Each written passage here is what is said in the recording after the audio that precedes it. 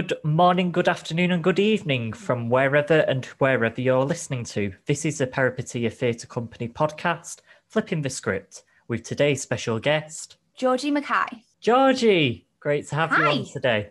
How are you today? I'm good. I just had a shock like an hour ago that it was May, and I was like, oh my God, I can't believe we're like in spring now. So I feel quite happy and raring to go. Very springy. Yeah, springy in my step. Yeah, how are Wonderful. you? I'm very good. Can't believe it's come so quick. But at least we're moving ahead, and hopefully this year, after this year's done, no more global pandemic.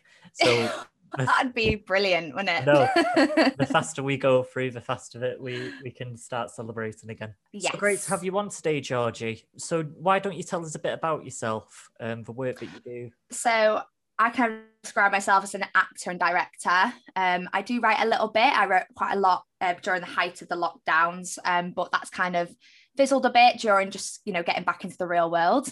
And yeah, I just really like making my own work. I like encouraging people to be positive and be happy within themselves. I think that's what I would describe myself as. Yeah. We've got sort of a really early start working relationship. We've probably known each other for about 4 or 5 months, and that's come out of the process of lockdown. So we've worked on a couple of projects together, which is wonderful.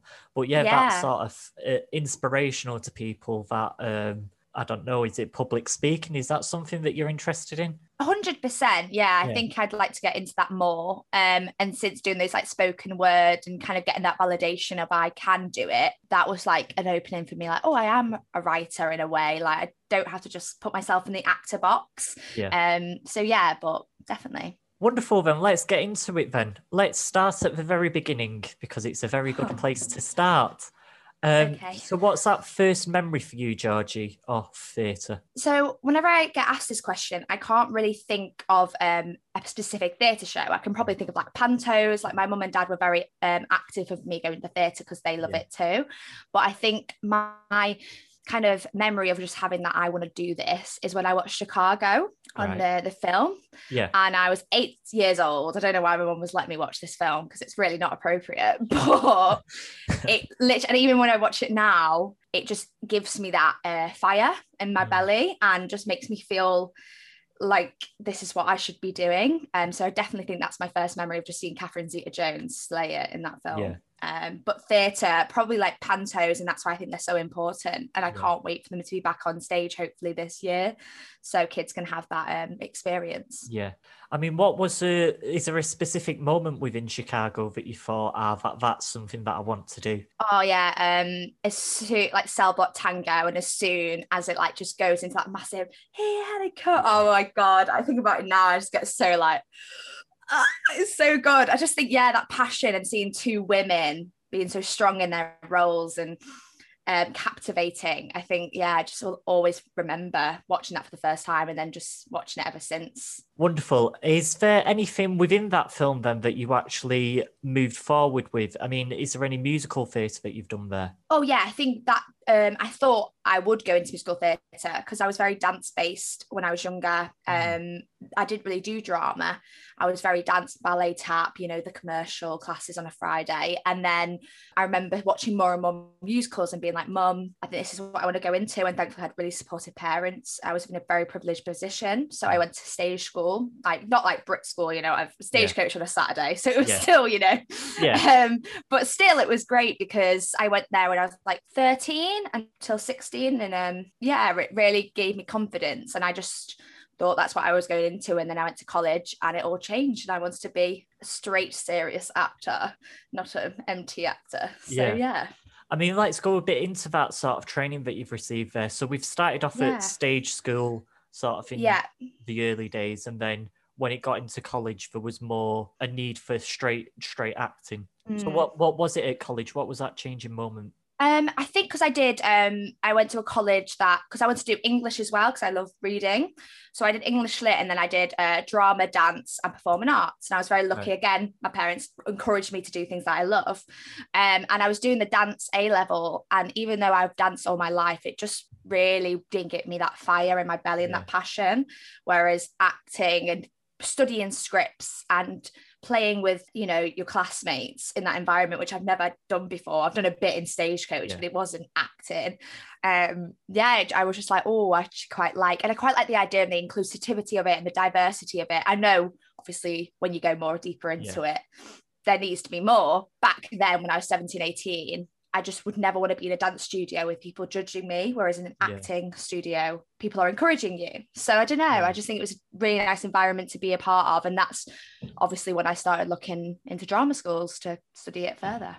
I think definitely with acting, there's that we're a bunch of misfits, but we sort of gelled together. Whereas what I can remember at college with the dancing troupe, it was very much more, there's the academic level as well within the sort of dancing A level, which is really hard. It's so hard. But then there's also that, again, that sort of judgment of, well, that move needs to be sharper, or you don't look a certain image. That's it. Yeah. Yeah, literally in a sentence. Yeah. So again, going then further into the education bit, what university did you go? I went to Northampton, so it's quite an obscure choice. Yeah. But I didn't really audition for that's why I love hearing about those stories, because I didn't really audition for drama schools. The only drama school I auditioned to was LIPA. I completely failed the audition, but I auditioned for Northampton and Bath Spa because I just wanted that university experience. And because I just didn't know much about drama schools, my mum didn't know, she was helping me, but we were both like clueless. But Northampton just like was amazing. The audition was so good. Everyone who has gone to Northampton or has auditioned for it will always vouch for that. And then I started there, and it was like the best 3 years of my life. It was obviously you had downtime, and you can go like more deeper into the dark stuff, but I did have a positive experience. So is there a certain module that you took at Northampton that really sort of changed for the outlook that you have? Because I mean, everyone's fairly new when they go to university, so is there any module there that you actually thought, that changes my outlook? I think there was a module we did called contact improvisation, which was like a dance thing. So obviously I still had that dancing bug, and applying that to kind of physical theatre movement into a script. I don't know, just having that skill I'll always remember that skill. And when I'm, if I am directing, I always take that with me. I think it's basically a style of dance and movement where you have to like do contact and improvise and just let go and just be. And I just love that, like stripping the character, stripping you, and just moving. Yeah, I had a really good training at Northampton. It was very good. Yeah. Wonderful. I think definitely that stripping the character down, going to the basics of movement, I think it's really useful to sort of learn, because movement's how we sort of show ourselves. It's sort of 90% of how we communicate ourselves. Words is just a part of that. And movement's something that's not explored in the text often. It's something that we have to create. So definitely that sort of movement learning from your training is useful. Yeah. Is there any early work then that, I know you just touched base upon there, that saying when you direct a show, you go into movement, but is there any early work that you did do that was very movement orientated? Yeah, in third year we devised the show, and me and my friend will always say how proud it makes us that we did that show, because we just loved it. And it was like the first time I kind of had that directing role and that movement directing role, and I kind of sculpted the piece alongside the director, which I was very happy about, instead of being the actor in the show. And even though I did act in the show, it was great, but I think that was the first time I kind of was like, oh, I quite like devising. I quite like being behind, like just not being outside and watching it within. And it was called The Accused, and it was like great play and a great director. But also the first time I kind of realized, actually maybe acting isn't what I want to go into.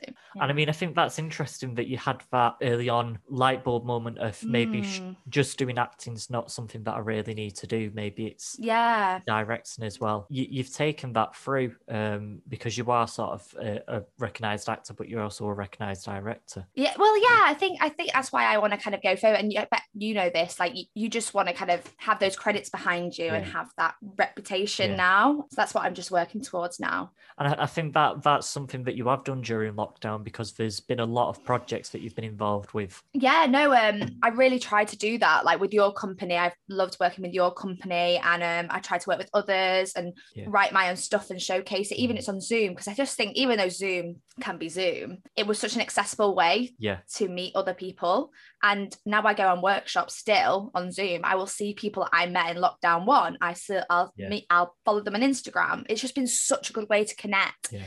The projects that we've done over lockdown, we've had people that are halfway across the world. We've had people in God knows where. We've had Gibraltar, we've had London, we've had Ireland, we've traveled.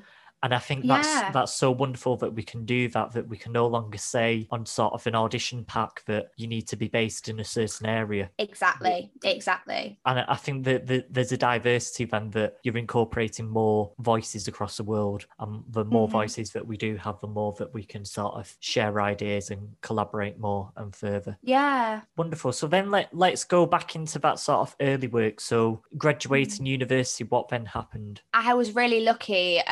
I got my first job in August of that year. So like I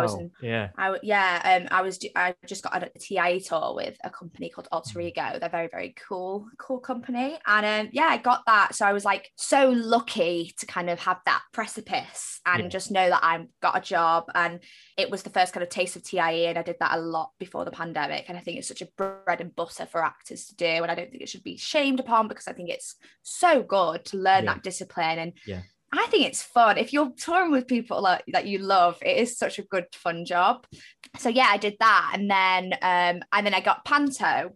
So I really, and I do kind of, I don't want to be arrogant, but I graft and I will work for it. And then after that, I was like working at the pub that I still work at, and I was just doing little jobs. And then I just started to write monologues again, and I got on a showcase in London, which again is another really achievement of mine. It just shows that you don't have to keep calling yourself an actor. You can be anything you want if you put your mind to it. And then I just thought, I'm going to direct. So I directed a show. I just think 2019 was just such a weird year. I was just trying so many different things, and it did pay off a little bit. So I think I just threw myself into anything and everything. And I think that's what you should do. Obviously, be careful what you throw yourself into, but within reason. Yeah, but just connect with people, because at the end of the day, people will help you get where you want to be. Yeah. I mean, the more work that you do, the more people that you meet. So exactly. Someone's at least going to offer a handout at one point. Yeah, think of you one time. Yeah. And I mean, it's interesting that you say 2019, because that feels so long ago, but it's not.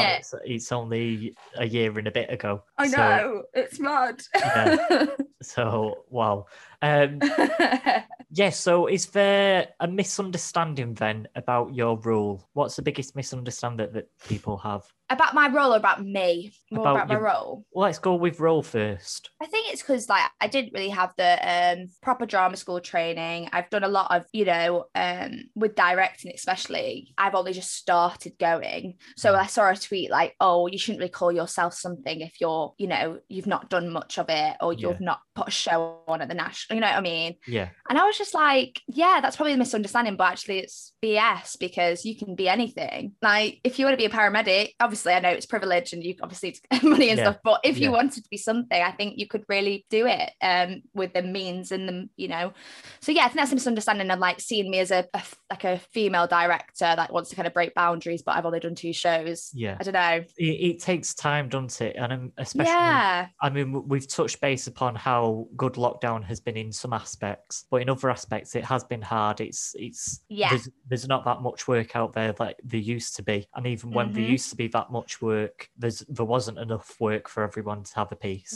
It does take time. But it's interesting that you mentioned that, because the last episode that we did last week with Hannah, we touched based upon that if a painter wants to be a painter, they paint, and therefore they're a painter. But an actor doesn't have to work as an actor to be an actor. You're an actor regardless. It's more about your DNA. If an actor, it becomes part of you. 100%. Yeah. No, definitely. Let's go about a misunderstanding then about you as a person. I think people think I'm dumb, and I don't think for myself, because I am blonde. I am from Manchester. I have this accent. I got told in drama school I'll never play someone professional. So I was just like, I think that's a misunderstanding of me, of people think I'm this kind of person, and maybe I do live up to that persona sometimes. I know it's a very privileged thing to say, oh, I'm just called dumb. But yeah, I think people just underestimate what I can think and do. Yeah. But again, that's by my own anxiety and my own imposter syndrome, which I massively have. So yeah, I think that's definitely a misunderstanding about me. I think that's really interesting though, because that's nothing that's come across to my mind in sort of working in rehearsals with you. The amount of stuff that you give in rehearsals, that sort of the reading of characters is really sort of amazing that you do. So that's really interesting that people do think that, because there's nothing about it. Maybe it's because I think it's like the comments in drama school that might have got in my head. And a lot of people think I'm a bitch as well. I hate using that word, but a lot of people probably meet me are like, we thought you were going to be horrible. And I was like, what? I'm not horrible. I'm literally the nicest person. I think I am. Yeah. So yeah, I think a lot of people, I have like because I have that blue eye, I did have blonde hair look. I think people think, oh, you're the Regina George, when actually I'm not. No. I'm the Katie, not the Regina. Or is that a good thing? What's one production you'd want to be involved in? If I could wave my magic wand and get rid of all the barriers and constraints. Just thinking of now, I think I would love to be in a police crime drama and be a Saran Jones. I know that's such like a weird thing for me to think of, because I'm watching Line of Duty at the moment. I'm like, that'd be so good to be a part of and be such a staple in British TV. I think any kind of BBC drama or anything kind of, and then on the other hand, I'd love to be Roxy Hart in Chicago. So there's like so many different things. And I'd love to direct a show at the National. You know, there's so many different things I could love to do. But I think if I could like right now click my fingers, it would be like a main character on a TV crime show. Yeah, that'd be so good. And I think that they've grown in popularity.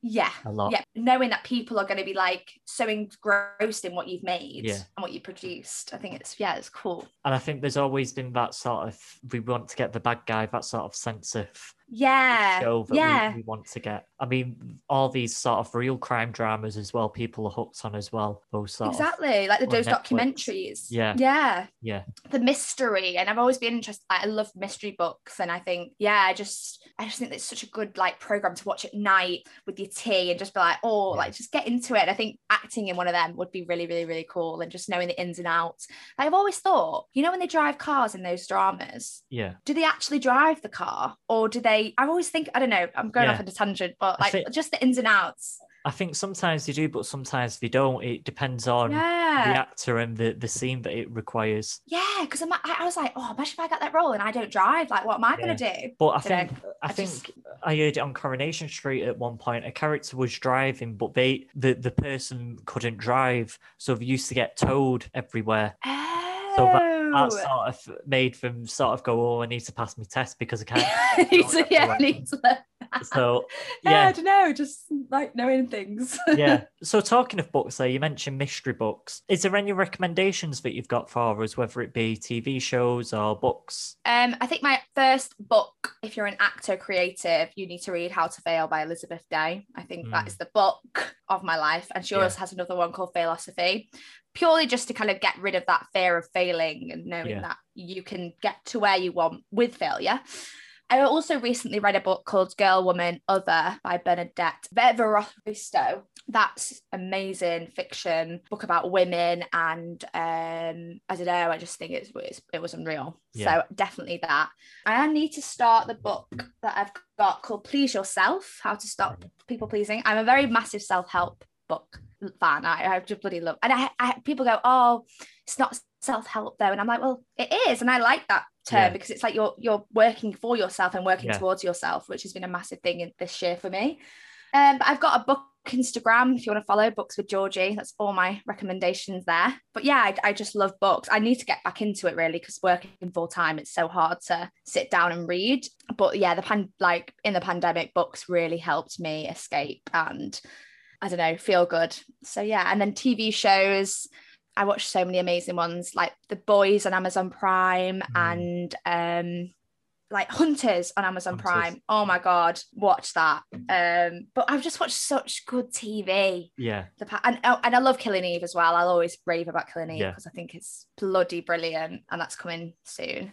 Yeah. Anything that Jodie Comer's in, I watch. But yeah, I just think some of the TV shows that have come out during the pandemic have been absolutely phenomenal and has really saved a lot of people's time and you know, mental health. And yeah, I just think I can't really think off the top of my head, but yeah, they're my recommendations that I can think of. I think it's interesting though that you do mention that people have been watching more TV and they've been doing more sort of arts-based stuff, because it shows the importance of the arts. And not to get too political, because I don't want to make it a political podcast.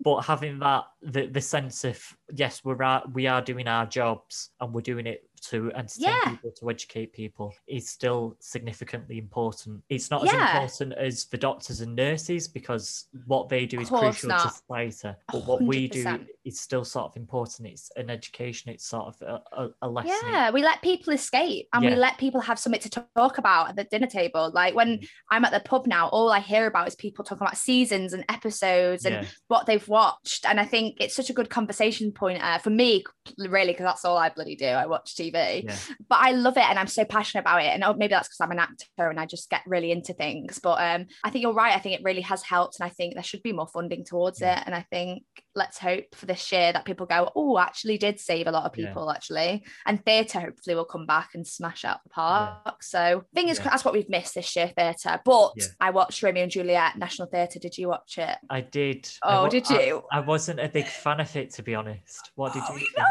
I bloody loved it, but only purely because I just love the little changes they made. The little detailed changes, like changing Lady Capulet and Lord Capulet's roles. I was like, that was like probably my favorite bit. But yeah, I don't know. I just quite like how people keep reinventing Shakespeare, and I'm all here for it. That's why I liked. I think it's funny that you mentioned flipping the roles of Montacute and Capulet, because I think because I'm such a traditionalist when it comes to Shakespeare, that was something that I was going, hang on a minute, this isn't right.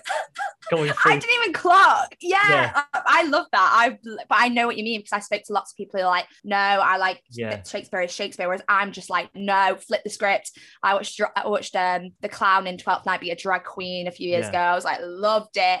I don't know, I just love reinvention. But I completely get what you mean, because Shakespeare is Shakespeare at the end of the day. So I mean, I love it. That probably the drag queen one would probably be more down my sort of avenue. Yeah, it was so good. Because that reinvention I like. But that sort of reinvention that I like. But it's when it's changing the lines and people's roles within it, then I'm like, it's going to far. But I think it was interesting because it was the National Theatre's first film piece that they've ever done. So I quite like the rehearsal element of it being incorporated. I really liked that. I just watched a lot of national. That was what I could for theatre wise, and it was free, wasn't it, in first lockdown, which was really cool and accessible. But yeah, I just can't wait for that to come back. I just get me to the Royal Exchange with a pint in my hand, ready to watch a show. Well, that's moved us quickly onto our sort of the penultimate question here. Ooh. What are you excited about in the future? I'm just excited to get into the room again, really. I'm hopefully going to be starting a master's this year in directing. Where's that? I'm really, really excited about that. East 15. East 15. Okay. I got on a course, and that was kind of like a very big goal of mine, and I just never thought, again, imposter syndrome, I never thought I would do it, and then I did, and I was like and I don't know, I think I've got hopefully I'm assistant directing a show that's going to go to London in August. Oh right, what show is that? Can you tell us any details? It's called Lapse. It's written by Alexander Forrester Coles and directed by him. He's one of my best friends, and he has a company called 8 Theatre Company, and I'm assisting and helping with the movement directing in that piece. And we did a Zoom performance of it last year, and now we're finally making it live, and it's going to be at the Etc Theatre in Camden on my birthday weekend. Just everyone remember that, Leo birthday. And then hopefully I'm going to be doing an R&D for another play called In the Moss by Emma Zaddo, and that's about the Moss Side riots, and it's a bloody brilliant play. I just love her work. So that's going to hopefully be in June, just the day of R&D, and then hopefully we'll get that up. So yeah, I'm just trying to juggle so many things as well as working full time at a pub at the moment. So, trying to get that money in. I think you really have a really good time management though. I think that's one thing that I've learned about you over the months. Oh, thanks. That you do have a real good time management, because other people would go, oh, I've got more than 2 things on at the minute. I can't cope. That includes myself. Yeah.